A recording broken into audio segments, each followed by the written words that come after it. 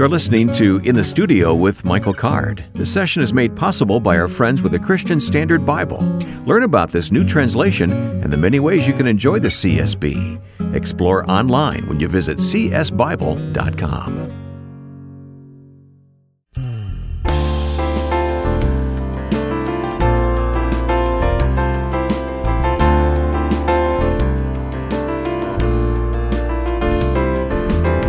And I welcome you to In the Studio with Michael Card. I'm Wayne Shepherd. And before we go any further this week, Michael, congratulations on the new little person in your life. Thank you. You referring to Jacob Michael, who was born 4 days ago. And he's something else. He's something else. You were telling me you held him yesterday, huh? Yeah, I got to spend, a couple of hours yesterday. Maggie brought him over and just sat on the couch, just the two of us, while they went off and did some other things, and we sat, and it was something else. There's nothing so calming as holding a newborn baby, especially when it's asleep, which he sleeps a lot. Yeah, of course. Of course. This is Maggie's little boy. Maggie's your youngest. I remember Maggie coming to the studio at Mole End. She was a little girl herself, and she'd come in the back door and peek in on what we're doing there. So, yeah, hardly seems possible. Yeah. Now she's a mom. Well, coming up today, we're going to hear some Bible teaching from you. That's coming in the second half of the program, as recorded at the Cove, talking about John 11 and Lazarus, the raising of Lazarus. And then Kevin Belmonte will join us in a few moments as we talk about Pilgrim's Progress. We're so thankful to the CSB translation of the Bible who make our podcast possible. And I know you're a fan of the CSB, aren't you? I really am. Well, I worked on it with I was the stylist, which means I was the only person without a PhD who was working on. I wasn't actually translating anything. I was sort of looking at what the translators came up with, and it just reminded me, language changes over time, and we need fresh translations from people of faith, people who see the authority of Scripture and take it very seriously. I missed this particular meeting, but there was one meeting where some of the translators actually started weeping when they started talking about how important the ministry of translating is, and so that's the sort of people we had working, people of faith. It was great. I learned a lot. Interesting behind the scenes story there. Well, we talk about the CSB and its various editions here, but today we just want to celebrate the translation itself.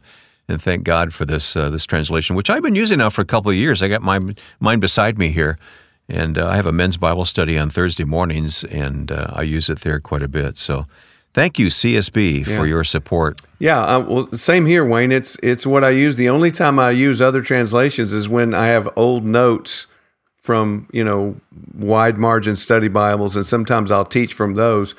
But by and large, for my own devotions and when I'm working on new stuff, it's always CSB for me now. The thing is, you and I are NIV people, and I love the NIV. It's a great translation. Bill Lane worked on the NIV.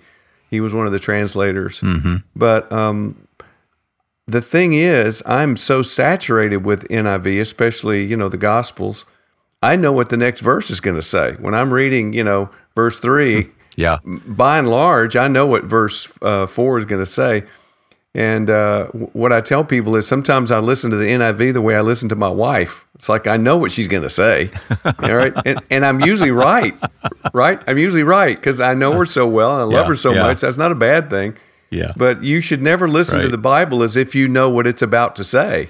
And the wonderful thing about CSB and a fresh translation is the next verse, I don't know how they're going to say it, and it keeps me on my toes. So they did good work. I understand that. Susan's on line 1 with a rebuttal, by the way.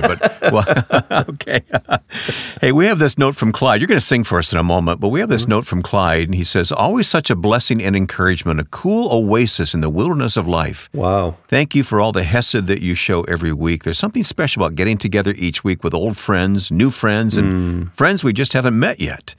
Prayers for strength and wisdom as you continue this most excellent and necessary work. Thank you, Clyde. Wow.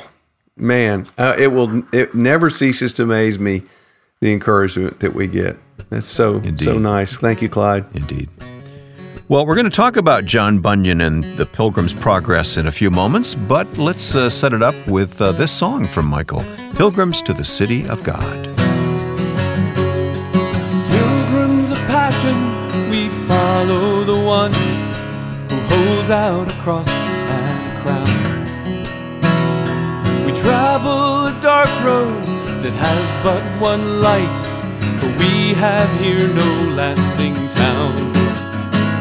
And sometimes we run by the power of his might. On our own at the best we can plod. What we hopefully look for is just beyond sight. We are pilgrims to the city of God.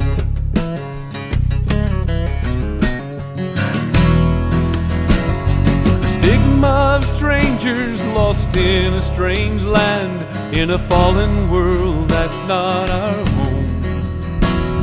But we are not just homeless prodigals here, because we have some place to go.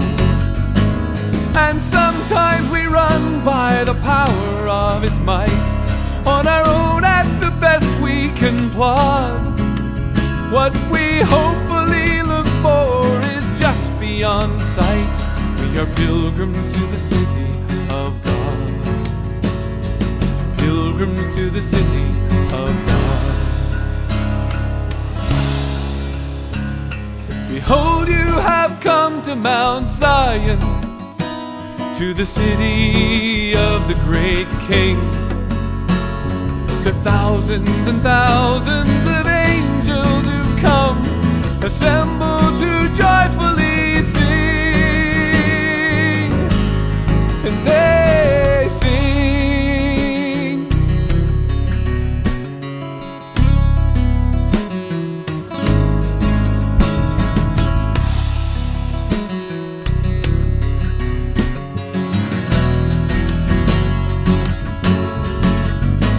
And sometimes we run by the power of his might. On our own at the best we can plod. What we hopefully look for is just beyond sight. We are pilgrims to the city of God. Pilgrims to the city of God.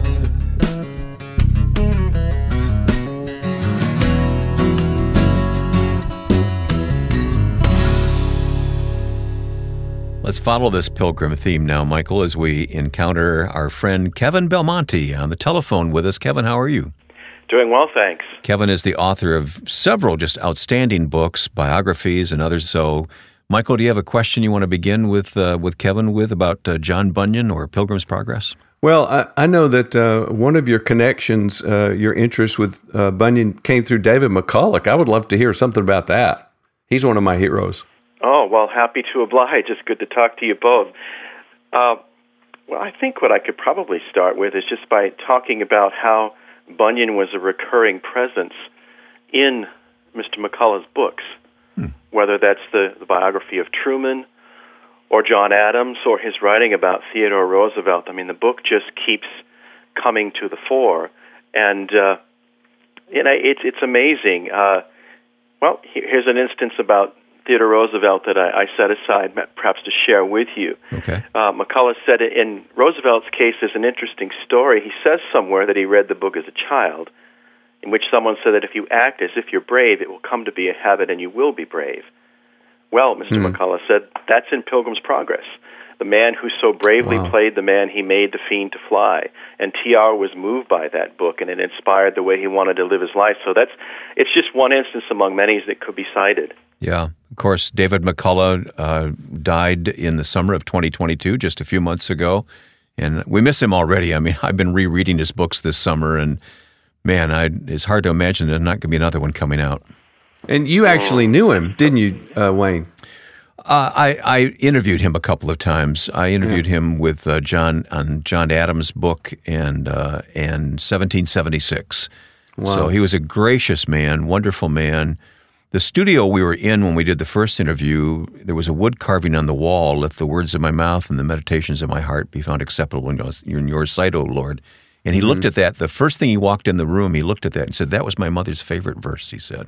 Wow. So he was biblically literate as well. Yeah. Wow. Yeah, well, what a wonderful story that is. Thank you. I feel like I've been given a gift already just hearing that. I think it's true. You know, there's a lovely passage that I actually put in my book about Bunyan, and it speaks to how David McCullough understood that people lived inside the books that they read. And if you don't mind, I'd like to read it. I was hoping you would. Yeah, please do. It says, "We are what we read more than we know. And it was true no less in that distant founding time. Working on the life of John Adams, I tried to read not only what he and others of his day wrote, but what they read. Swift, Pope, Defoe, Sterne, Fielding, and Samuel Johnson. I then began to find lines from these writers turning up in the letters of my American subjects, turning up without attribution, because the lines were part of them, part of who they were and how they thought and expressed themselves." And, you know, it's just hearing that, thinking about that. Joe had mentioned, our kind producer friend, in the run-up to the start of the podcast interview, that Pilgrim's Progress has a unique place in our culture. Mm-hmm. And I think that passage from Mr. McCullough underscores that. There are so many writers, so many figures, leaders, who took inspiration from their reading of the Pilgrim's Progress. So it's not only a deserving work of literature in its own right, the things that it's given to us in terms of fostering education, just to cite one example. I mean, houses in colonial America and on into the frontier days, if they had only two books, one would be the Bible, of course, but the other would be the Pilgrim's Progress. And so many times young people were taught to read in church settings and schools that were established by church folk to help them read not only the Bible, but books like Pilgrim's Progress. So it's really one of those key sort of seminal works that we all ought to know well. Well, Bunyan paid dearly, didn't he, for being a writer? Oh, he absolutely did. And I was just thinking about that, Mike, that, you know, if you think, well, how in the world did we end up with Pilgrim's Progress? Because he had pretty slender education, you know, and not like Abraham Lincoln that way, maybe a year or two at most. Mm-hmm. But he had that gift that an artist has that I think was sort of a carryover from his work in the smithy. He did metal work for a living. He was a tinker or brazier, to use the term. And I think somehow fashioning words to carry the metaphor over became a big part of who he was. And in the crucible of his imprisonment for 12 years, he had endured so much before that imprisonment. I mean, he'd fought in the civil wars on the side of Cromwell's army. He knew what it was to see people fall in battle, to know all the hardships and privations of war, his own spiritual struggle. All these things, when he had time in prison, because he couldn't do anything else, you know, as a prisoner of conscience, he had time to reflect and to think. Somehow all of that poured into what we have as Pilgrim's Progress. And D.L. Moody said something once that really caught my attention. He said, you know, if I have a hunch that if John Bunyan thanks God for anything, it was that time in prison, because without it we wouldn't have the Pilgrim's Progress. Oh, my goodness. I've never heard that before, Kevin. In your research for the legacy of Pilgrim's Progress, what else did you learn about Bunyan that we should know as we encounter the book today? Well, I think one of the things that stands out to me is just how long his spiritual transformation took. And I'm indebted to so many scholars who have invested a lifetime in thinking about dates and chronologies and just how that process unfolded. It's something he describes in another of his books called Grace Abounding. And sometimes that's a little hard to follow because the narrative goes back and forth so many times between a place of near comfort or peace and then other moments of spiritual despair, the dark night of the soul kind of thing. But the best information we have is that spiritual transformation took from 7 to 8 years, from about 1650 to 1657 or 8. And finally, through the influence of John Gifford, the man who was immortalized as evangelist in the book, that transformation was brought to a climax. But I think about that. You know, so many times I think we're tempted to think about a road of Damascus experience, something that seems sort of instantaneous. Mm-hmm. But in Bunyan's case, it really took a long time. There were fits and false starts and times when he thought he might have reached the hopeful shore, as it were. And then there were other times where he just really had to wrestle But in the person of John Gifford, I think his debt to that man, who, as I say, became evangelist in the Pilgrim's Progress, was so great. And the thing about it that's remarkable is John Gifford was on the other side of that British Civil War. He was a Royalist sympathizer. Oh, okay. So here's a coming together of two former enemies. Gifford had a wonderful conversion experience, became a vibrant Christian. And I've often wondered if it wasn't from the vantage point of their shared experience in the crucible of war that John Gifford was able to speak in a way that spoke to John Bunyan's heart in a way that no one else could. And so it's one of those beautiful ironies that a former enemy became the instrument God used to help bring him to faith. Michael, you may have another question, but before we go there, I just want to make it clear that what Kevin has put together is in the Christian Encounter series. It's called John Bunyan, if you go looking for it. And we will put the information in our program notes for our podcast as well, so you can follow up and read what Kevin has written. The thing I'm wondering is, Kevin, you are, in this book, you're sort of reintroducing a whole new generation to this book. And sometimes I feel like Pilgrim's Progress has just been sort of allocated to the classics, and what that means is I'm probably not going to get around to reading those. Yeah. But your book encouraged me to go back and find the richness of this book that's changed. I mean, it's in 200 different translations. I mean, come on. That's right. It's an important work. You know, in writing the book, you're exactly right. What I wanted to try and do is reintroduce people to the book and discover the why behind it all. It might be a title or a name, perhaps in Bunyan's surname, that we're familiar with. And as you say, it might be one of those books that's there on our shelves, and we wonder if we'll ever get around to reading it. It's one of those things you like to have on the shelf. But why should we take it down from the shelf and look through it?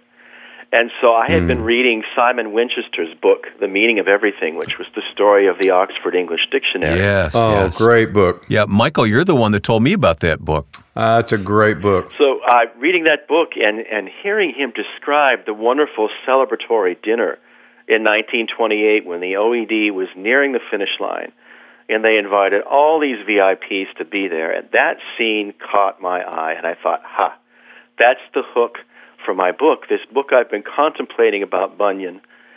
What would it be like if you could suspend the limits of space and time and invite all the famous people down through the years who have a debt to John Bunyan in that book? What would that celebratory dinner look like? And if they stood to raise a glass in Bunyan's honor, what would they say by way of a toast? And I just dipped into the writings of so many famous men and women, politicians, literary people, I mean, you name it, a who's who of people. And that's the prologue for the book. And that was the way to sort of commend the book and say, look, all of these meaningful, important figures in our culture, in our political leadership circles, have found a debt of gratitude to the book. It helped shape not only their sense of writing, but their moral imagination and to guide their journey through life. Maybe that's sort of the jumping-off point, the starting point for an exploration of the amazing process that led to the writing of Pilgrim's Progress. So I thought, if I can do that and capture readers' attention with a nod to Simon Winchester's work, maybe we can do that. Let me ask a very basic question. Why has this book endured through the generations? Wow, that is a big question. I think there are several reasons, probably three that I could point to. One, it's just beautifully written. And here I would commend C.S. Lewis's essay. It's a brilliant essay called The Vision of John Bunyan. And he just talks about the beauty of the language and how it was just so profoundly new, I mean, helped influence the development of the 18th century novel, just to cite one case in point. Wow. Many people think that the book is suffused with biblical language, and it is in a lot of places. But what Bunyan did was he took the common language, the vernacular, and as I say, bear that image of the anvil and fashioning metal and hammering it out and making something beautiful, taking time over it. He was a craftsman. And Lewis, in this essay, just takes time to cite passage after passage of how beautifully crafted this language was. And of course, Lewis, this Oxford Don, had his PhD in literature. You might think he would have very little reason to feel such a debt to someone who only had a few years of formal education. But here he is, tipping his cap to Bunyan and just saying, don't underestimate what a fine literary craftsman this person was. But then I think, look at the place that a book like The Lord of the Rings or The Hobbit has in our culture today. Well, if you turn the clock back to Bunyan's time, there was really no book that casted adventure story in quite the same way that Bunyan did in that book. And when you add to that the infusion of biblical themes, the idea of pilgrimage, which was just so resonant. I mean, even if people weren't especially Christian in their own personal commitment, everybody knew what the idea of a pilgrimage was. And the way that Lewis describes it, he says, Bunyan was sitting in prison and he had an idea for a book, and he started sort of thinking about it and working it out. And in the midst of all that, another book began to call for his attention. And he thought about it, and as soon as he got caught up in the idea, two different things that had been very far apart in his mind and thinking came together in one very focused moment of inspiration. And one of them was the reading he did as a child of books called chapbooks. We still have the word, but it's basically a very brief book. We would call them booklets today. But tinkers and peddlers used to bring these around, and they have all the great works of literature, things from history. When Bunyan had to leave school, these peddlers would bring these chapbooks around to where he was growing up. He had to leave school, but his life of the mind, his life of the imagination could continue. He could read stories of St. George and the Dragon. He could read stories of the knight called Sir Bevis and his adventures. Somehow in prison, those memories that had been sort of off on the back burner for a number of years came to the fore, and then he was thinking about themes from Scripture, and there was this union of the two that came together and gave us the Pilgrim's Progress. And Lewis was absolutely at a loss for words in trying to describe that whole process, so he read what Bunyan said. And he said, suddenly as I had my method, it was like a string, and I pulled at it, and as I pulled at it, it came. And Lewis just stepped back in his essay and said, it came. I don't think we'll know any more about the process of inspiration than those two monosyllables have to tell us. So it's those kinds of things. I think that in the crucible of his personal experience as a prisoner of conscience for sharing the faith, God gave him a blessing unlooked for. And because it was so genuine and so real and expressed as such a craftsman would express it, but it also had the virtues of an adventure story. I mean, you think of all those different pegs to hang your hat on in terms of something that appeals to a reader. Bunyan was given that gift, and so he would be the first one to point to God, but we can point to the way that God gave him gifts and abilities that led to a great masterwork. Well, Kevin, this is an obvious question for me, and when I'm asked this question, it's always so irritating. So let me irritate you with an obvious question. Okay. You've just finished this book. You've years in the making, and so what's next? What's the next thing you're working on? What are you excited about now? What have you done for me lately, huh? Well, here's the thing. Knowing you two as I do, I had a feeling that question might be coming. Okay. So actually, I have an answer. Is that a compliment, by the way? It is. Okay, all right. Actually, no, all kidding aside, I'm pleased to say that my publisher asked me to do 2 books. Usually when I sign a contract, as I did this spring, it's usually for 1 book at a time. Mm-hmm. But every now and again, the Lord really opens a special door, and he did. I just finished writing a biography of William Wilberforce's great friend and fellow philanthropist, Hannah More. Mm-hmm. So that's done. And then prior to that, I had been looking at the writings of C.H. Spurgeon, who's a name that so many will know. And when he needed to get away and travel, sometimes for reasons of health, but sometimes just to recharge the batteries, step away from the burdens of a very busy and very prominent ministry. Sometimes he'd go for walking tours in England, And sometimes he would take a trip to the southern parts of Europe and tour France, Italy, places like that, and visit museums, art galleries, and just go for long walks, and it really helped him. Well, the reason we know about that is because, sad to say, his wife, Susanna, whom he loved to take with him on many of these journeys, became an invalid sometime in the 1870s and was not able to come and go with him. But what he wanted to do, and it's a beautiful thing, is he wanted her to experience as much of what he was seeing as possible. So he wrote these marvelous letters that we have in his autobiography, just unpacking all of those cultural touchstones, all the places he saw, the flora and the fauna, what it was like just to see the work of God in the book of nature, as he called it, and it stirred his faith. It recharged his batteries, to be sure, but it gave us some of the most beautiful writing that we have from him. So I thought, why not pull those letters out and edit them so that they have a narrative flow to them, provide a little introductory material around the edges, and then find images which show the places he was seeing from 19th century books and Photoshop them, make them really beautiful, Nice. and create sort of a coffee table book kind of thing, a keepsake book. So I just finished that book as well. Wow. Well, Kevin, you serve us so well with Wow. retelling these stories, and we appreciate you so much. I'm sure that we're going to have you back here in the future to talk about some of these things. We're going to conclude this conversation, though, with Michael's song, Never Will I Leave You. Boy, what an appropriate theme, huh, following this conversation. Absolutely, and I do know the song, and thank God for it. It's, Mike, I just, so many times as I've listened to your songs over the years, and I have so many of the albums, it's such a pleasure to revisit them and to see the way that you tell stories in song that help me remember the first things of faith and the things to carry with us on the way. So absolutely, there couldn't be a better song to close with. Thanks.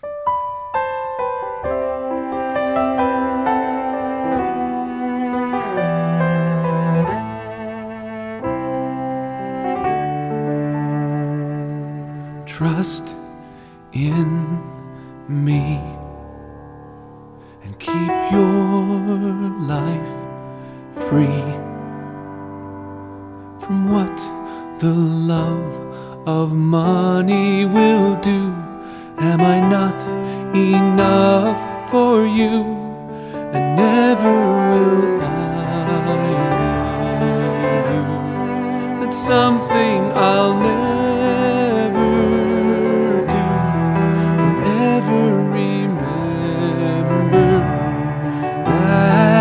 true, never will I leave you.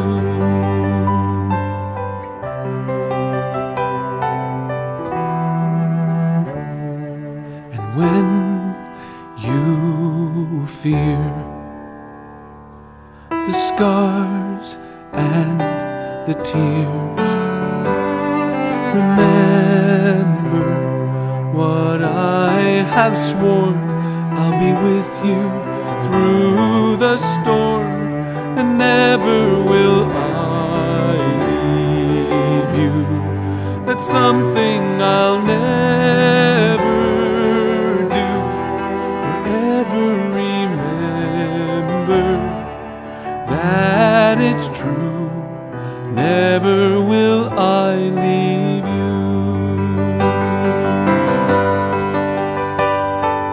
And when you fear, that's when I'm near. Your soul's security.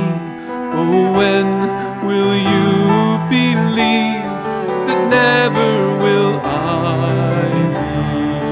leave you? That's something I'll never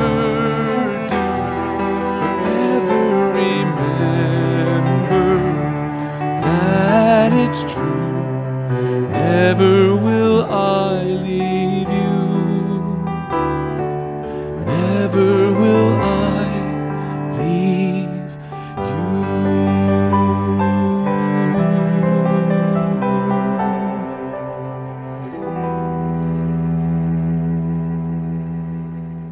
A fitting song from Michael that takes us to the halfway point in this podcast. We hope you'll stop by the Michael Card Music Facebook page and interact with other listeners about what you are learning, or reach us directly when you send your comments, song requests, or questions via email. Write to inthestudio@michaelcard.com. Again, inthestudio@michaelcard.com. There's much more teaching and insights like what you've heard when you check out Michael's books and music. Explore all that is waiting for you at michaelcard.com. Coming up, we'll hear Michael's teaching on the life of Jesus after this message here in the studio with Michael Card.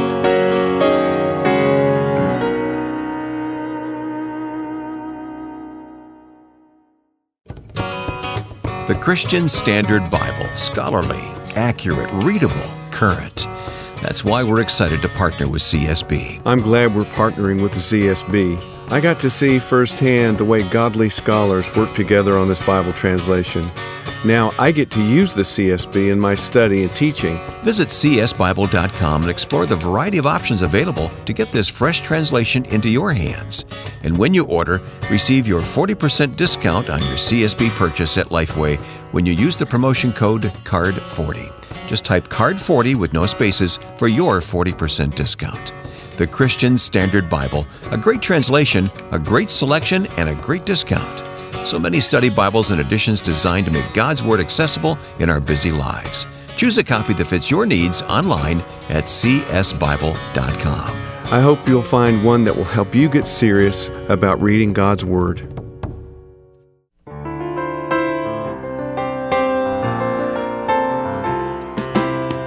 As we begin this half, Michael, we have a note from Terry who says, "Hello, Michael. We're roughly about the same age. I grew up in Northern Ireland during the worst of the Troubles. It's been quite a journey and pilgrimage to finding a place of spiritual rest. I just wanted to say that I've recently listened to your song El Shaddai, and it hasn't lost its shine. It's still a beautiful, uplifting piece. Your song keeps me company as I go for my morning walk. I'm now living in Southern California, so at least the weather is better. Keep well. Thank you for the music." He talks about his pilgrimage. We were just talking about Pilgrim's Progress a few moments ago. Yeah, it's always good to hear from somebody from Ireland, from Northern Ireland. So thanks, Terry. Thank you, Terry. Yeah, what was the phrase he used? It hasn't lost any of its shine. Yeah, that sounds very Irish to me. Does it? So. Okay. All right. Oh, it does. Yeah, I miss Ireland. Yeah. Next up, we're going to hear your song, Jesus, What a Friend for Sinners, and then your commentary section as we return to the Cove and your teaching on John chapter 11. Now, this is part of our series. Last time, we talked about the blind man in John 9. This is the Messianic miracles, 4 of them. What are the 4 again? Only the Messiah can do these things. And these aren't necessarily biblical. The list isn't a biblical list. It's a list that comes to us from Judaism. Okay, all right. So casting out a deaf and dumb spirit, raising the dead, healing a leper, because in Judaism, healing a leper was as big or bigger a deal than raising the dead, because leprosy was seen as sort of a living death. And then the last one is healing someone of a birth defect that they're born with, like the man born blind. And the point is, Jesus does all 4 of these. Right, yeah, fascinating. All right, well, we'll hear the next in our series in a moment after you sing this song, Jesus, What a Friend for Sinners.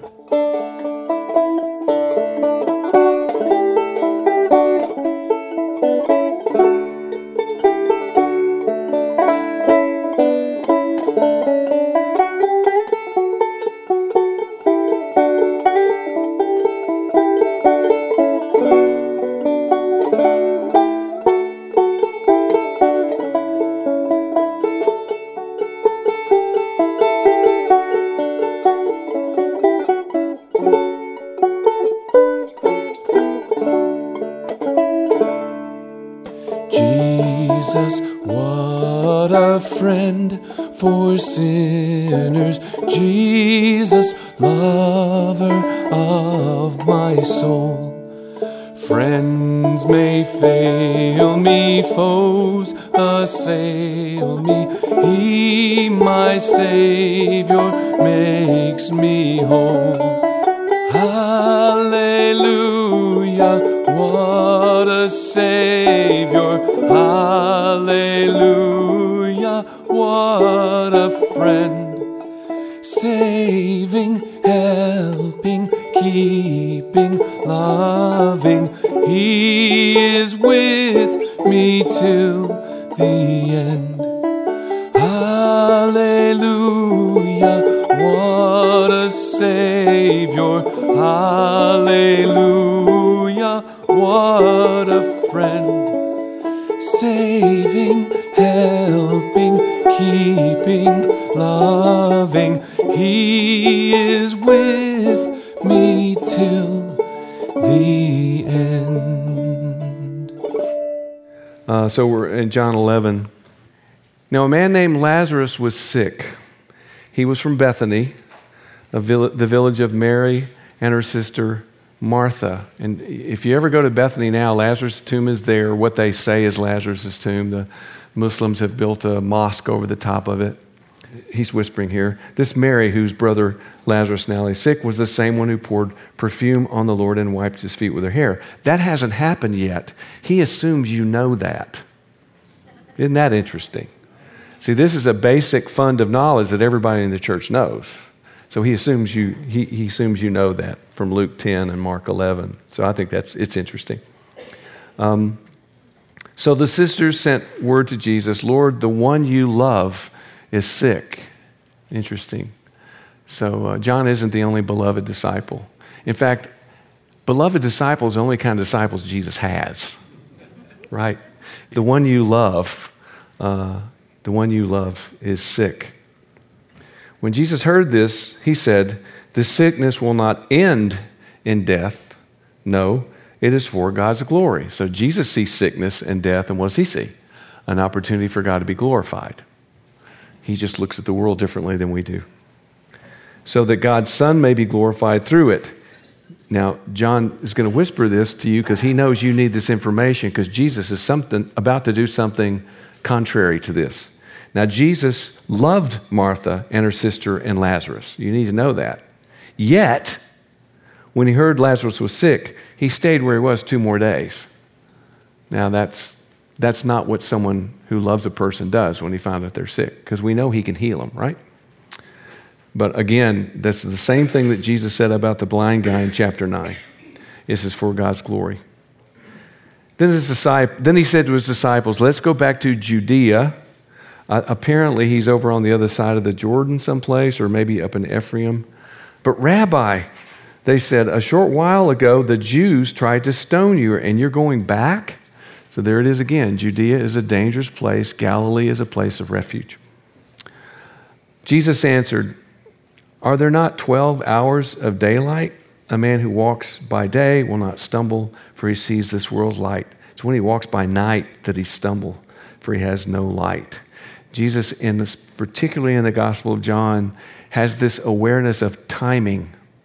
Timing is a big deal. He'll say, for you, any time is right? But for me, my time has not yet come. My time has not yet come. He repeats that over and over and over again. And then there's this moment, it certainly is one of the most important moments in John, and we read right past it because we haven't been listening enough. But John tells us there's this moment when the Greeks come to Jesus. They say, sir, we want to see Jesus. And Jesus hears that the Greeks have come, and what does he say? My time has come. The coming of the Greeks is this sign he's been looking for. It's a really interesting moment. So timing is everything. After he had said this, he went on to tell them, our friend Lazarus has fallen asleep, but I'm going there to wake him up. No, so he's died by this time, and Jesus knows. And we were talking over here before about what are the limitations of his knowledge. I mean, how fully incarnate human is he? Because he asks for information sometimes, but at other times he knows what people are thinking. And I think clearly here he knows that Lazarus has died, and he's a long distance away. And my best answer is I don't think the answer is one thing. We want the answer to be one thing, to simplify things, because we think in Greek. We're Greek thinkers. I think it's just not that simple. I think sometimes his humanity is sort of more fully there, and he's asking, what is this guy's name, or where did he go? He's asking for information. But then there are these moments where, for whatever reason, he can access the fact that he knows Lazarus has died, or he knows what someone's thinking. So it's just not that simple. It's not that simple. I mean, how do you explain someone who's fully God and fully man at the same time? that makes no sense. How could that be? But it is. And it's part of the miracle of who he is. So I think he has this, he knows that Jesus has died. Now here's an interesting thing for me, and I'm still struggling with this. You help me understand this. Jesus always refers to death as sleep, and no one ever understands what he's saying. And it used to stop right there for me, but now I'm saying, well, what does that mean? What does that mean? Well, I did some homework. Well, the Hebrew Bible constantly is speaking of death as sleep. So it's not like it's a metaphor that only Jesus used and that was new, and that's why they don't understand. That's a question I have, and we're going to see that. So he's fallen asleep. I'm going there to wake him up. His disciples replied, Lord, if he sleeps, he'll get better. What's that? Motif misunderstanding. See, John, that's how we know we're in John. And now John is going to whisper and explain this to you. Jesus has been speaking of his death, but his disciples thought he meant natural sleep, so they didn't understand. So then he told him plainly, Lazarus is dead. Yet for your sake, so that you may believe, I'm glad I wasn't there. But now let's go to him. And my note says, their belief is more important than life and death. That's what that means. Their belief is more important than life and death. So he's dead, and I'm glad. You think, wow, that was harsh. But his disciples, I'm glad I went there. Then Thomas, called Didymus. Didymus means twin, and there's an ancient legend that they called him twin because he looked so much like Jesus, but who cares, who knows. Then Thomas, called Didymus, said to the rest of them, let's also go so that we may die with him.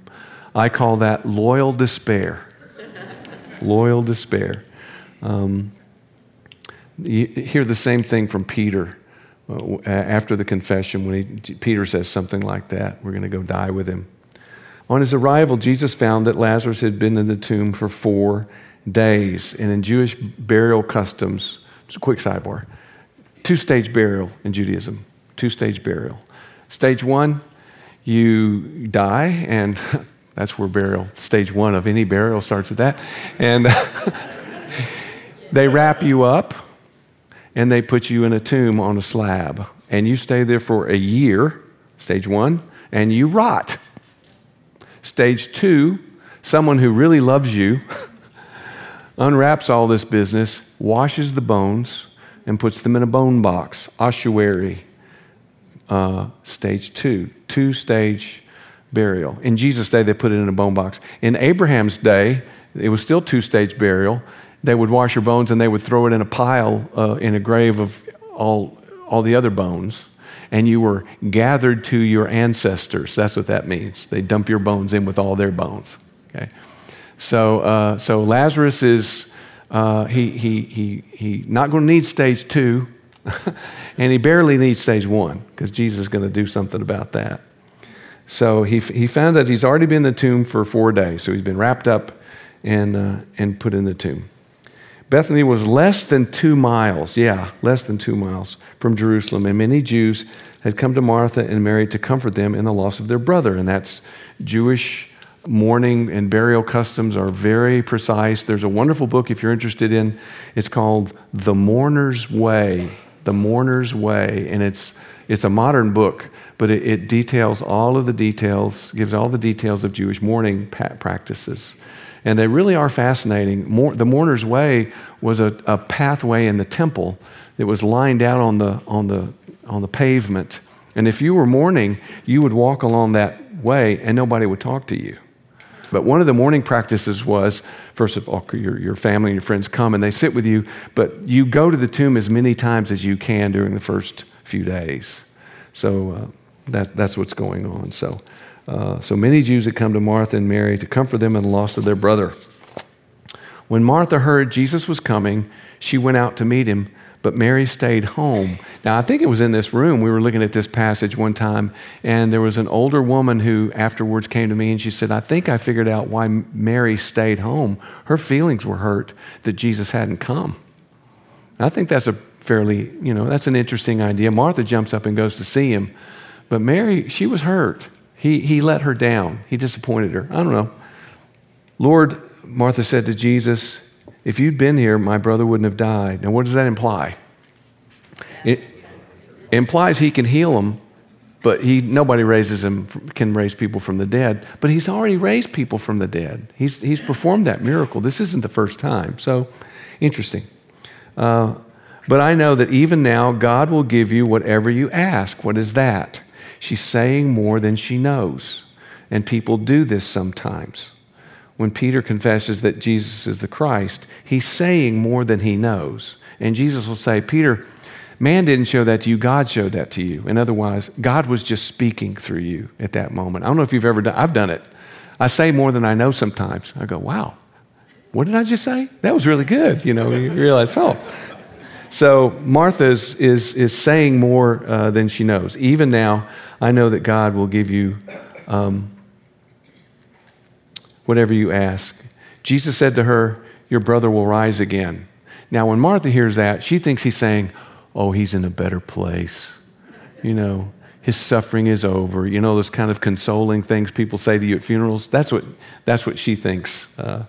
Your brother will rise again. She said, I know he'll rise again at the resurrection, at the last day. Thanks. Yeah, thanks for saying nice things. And then Jesus does this wonderful thing that he does. He posits himself as the answer. I'm the resurrection. Can you imagine? I know, yeah. At the resurrection, I'll know he'll be raised. I'm the resurrection. What? Yeah. I'm the resurrection and the life. He who believes in me will live even though he dies, and whoever lives and believes in me will never die.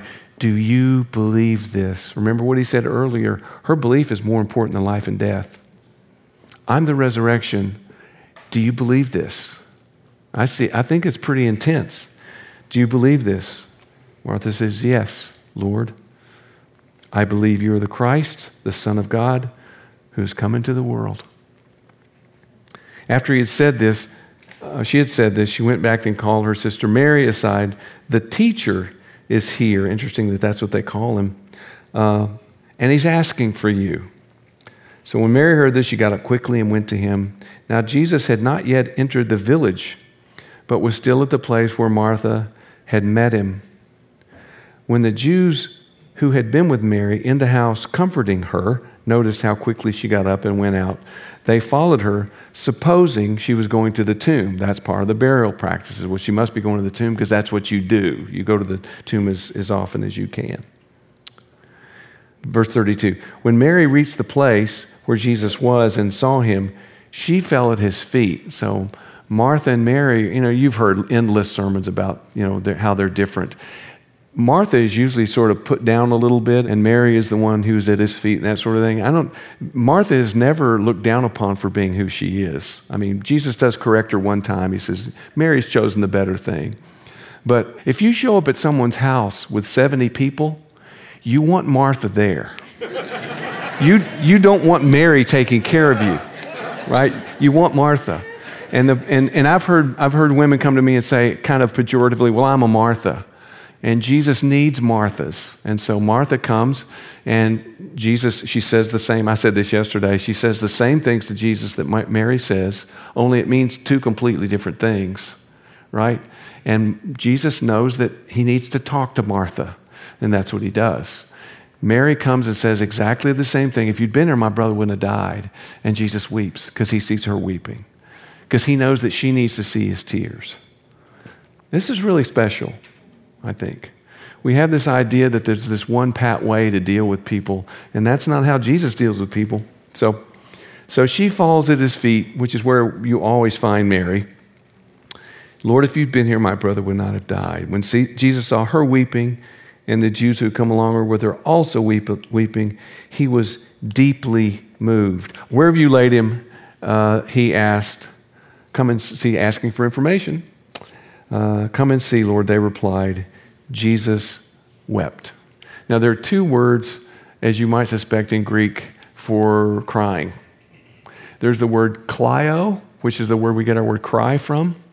It means to weep, boo-hoo. And when Jesus weeps over Jerusalem, the word that's used is kleio. he boo-hoos over Jerusalem. This is a different word, a dakrison. The Greek word for tear is dakru. And it's just the image of quietly weeping to yourself. So Jesus sees them weeping. He's on his way to the tomb, and there are tears coming down his eyes. He's not boo-hooing. He's crying. But then the Jews said, "See how he loved him." Okay. What do you think? I think this is motif of misunderstanding. I don't think Jesus is crying because of how much he loved Lazarus. Now, I'm not going to be dogmatic about this because it's not really implied in the text, but I'm just saying this is how John does his thing, right? And Jesus is, he hasn't said anything deeply spiritual, but he's weeping. And my guess is the Jews don't understand why he's weeping. So it says, when it says, "See how much he loved him," that's not why he's crying. He's crying because he's in the presence of death. It's a death-impregnated world. This is the miracle that's going to lead to his own death. And he's just caught up in all this. I think it's much more complex than that. But again, do not be dogmatic about what the Bible's not dogmatic about. But I think it's a really cool idea. And why do I think it's true? Because I really want it to be true. Okay? So, see how much he loved him. But some of them said, "Could not he who opened the eyes of the blind man have kept this man from dying?" Of course. Right? He can heal you if you're sick, but if you're dead, you're out of luck. Jesus once more deeply moved. And another interesting sidebar, Mark is where Jesus is emotional, right? Mark lists, I think, 15 adjectives to describe Jesus' emotional state. And remember, we said that's probably because of Peter. And John uses 3 adjectives to describe Jesus' emotion. Jesus is fairly unemotional in John's gospel, but here he is very emotional. So once more, deeply moved, he came to the tomb. It was a cave with a stone laid across the entrance. "Take away the stone," he said. "But Lord," said Martha, the sister of the dead man, and even after he's raised from the dead, he's still referred to as the dead man, which is pretty interesting. "By this time, there's a bad odor. He's been there for 4 days."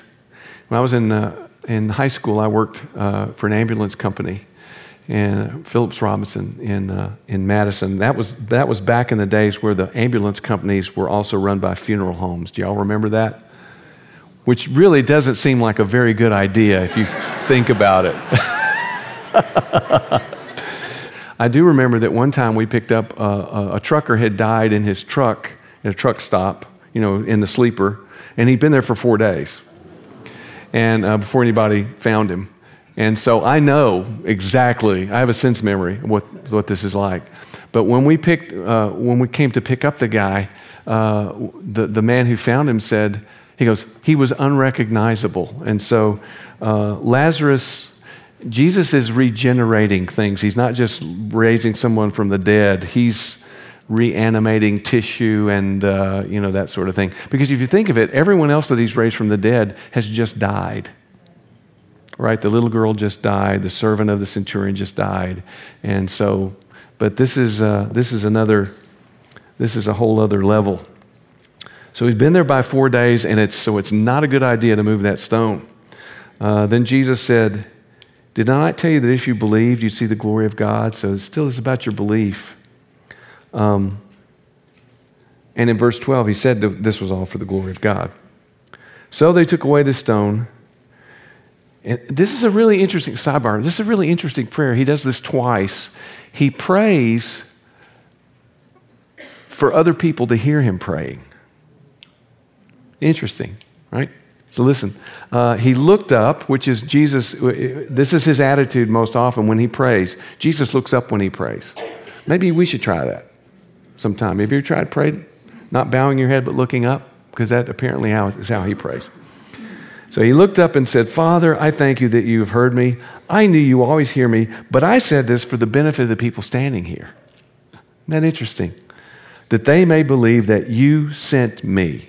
That's John, because that's his favorite way of talking about his Father.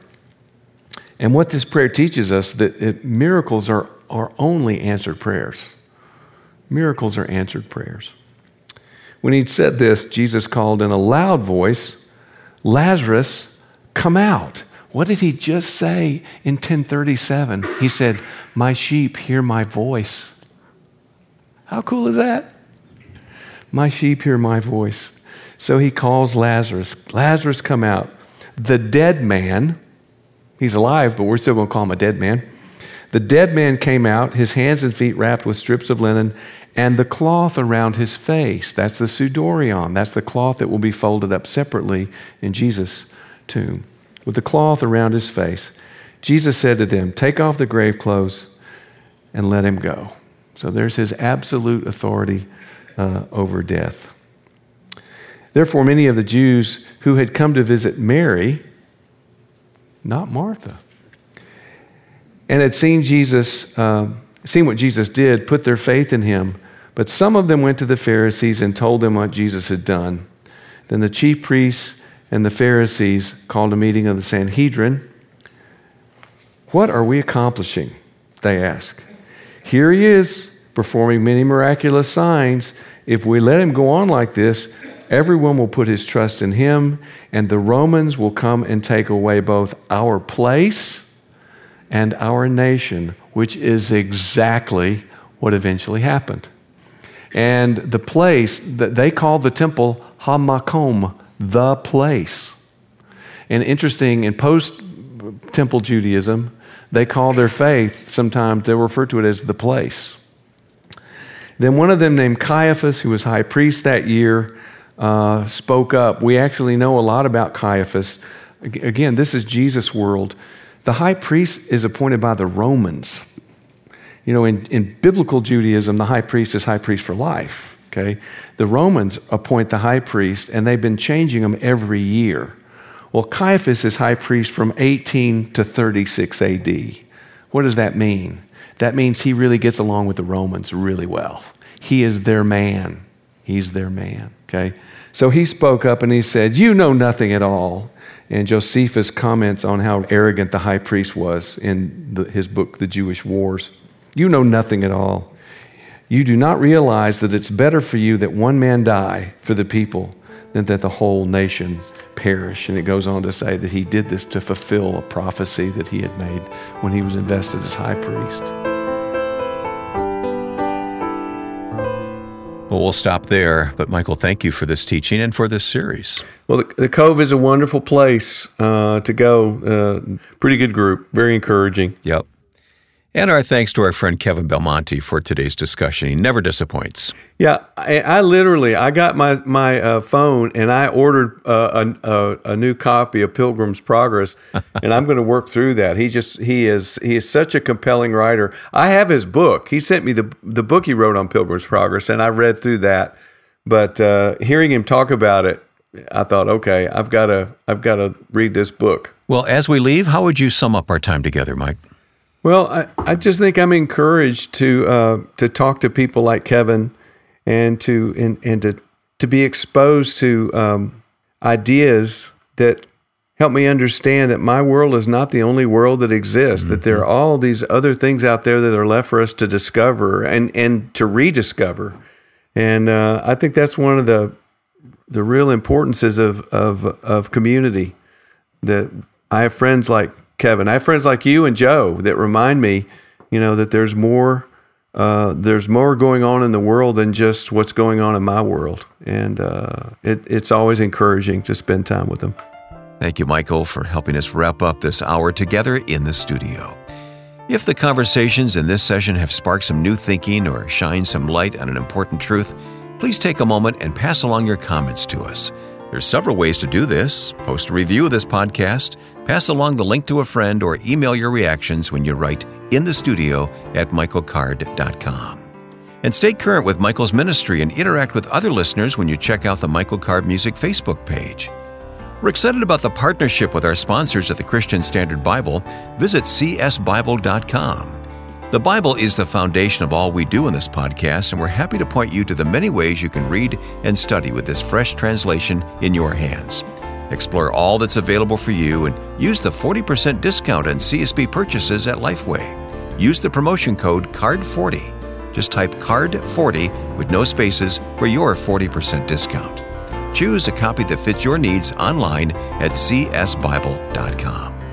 And join us again next week for another podcast edition. Now for Ron Davis, Susan Sermon, Lance Mansfield, and our producer Joe Carlson, I'm Wayne Shepherd. Thanks for sitting in on this session in the studio with Michael Carr.